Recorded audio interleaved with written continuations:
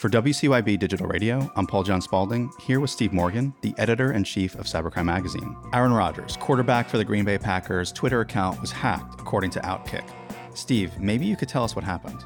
So there's been a lot of hacking activity on Twitter, Paul. I mean, anybody who's been on the platform or who listens to us knows that it was a short-lived experience, fortunately for him, but Aaron Rodgers did have his account taken over by someone else who was tweeting out on the official Aaron Rodgers account crypto opportunities to invest alongside Elon Musk. That's essentially what happened. Yeah. How many people responded to that? Did anybody actually click all the way through because there was a malicious website behind it they were trying to bring people to?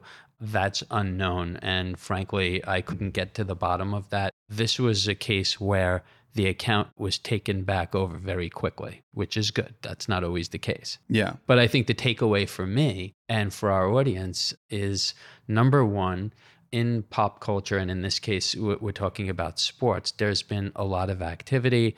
Not long after that, I think it was just a day or two afterwards, one of the Yankee writers, New York Yankees beat writers, had his Twitter account hacked.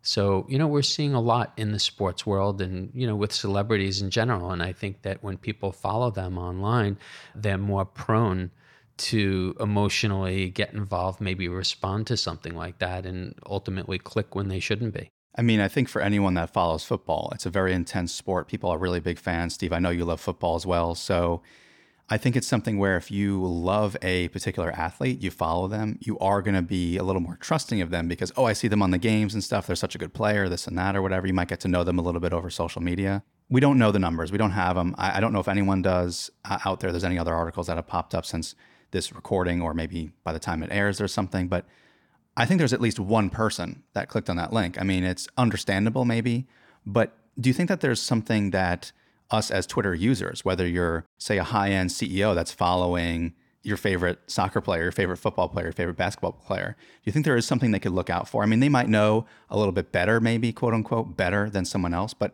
I still think it's easy to fall victim to these things. Do you think there's something we could look out for as just fans of other celebrities? My advice would be just do not be curious, leave it alone. Don't click on anything. I think there's probably a tendency, even just out of curiosity, to click, but then you can continue to be, too curious and maybe see something that looks, legitimate, and well-designed phishing attacks do that.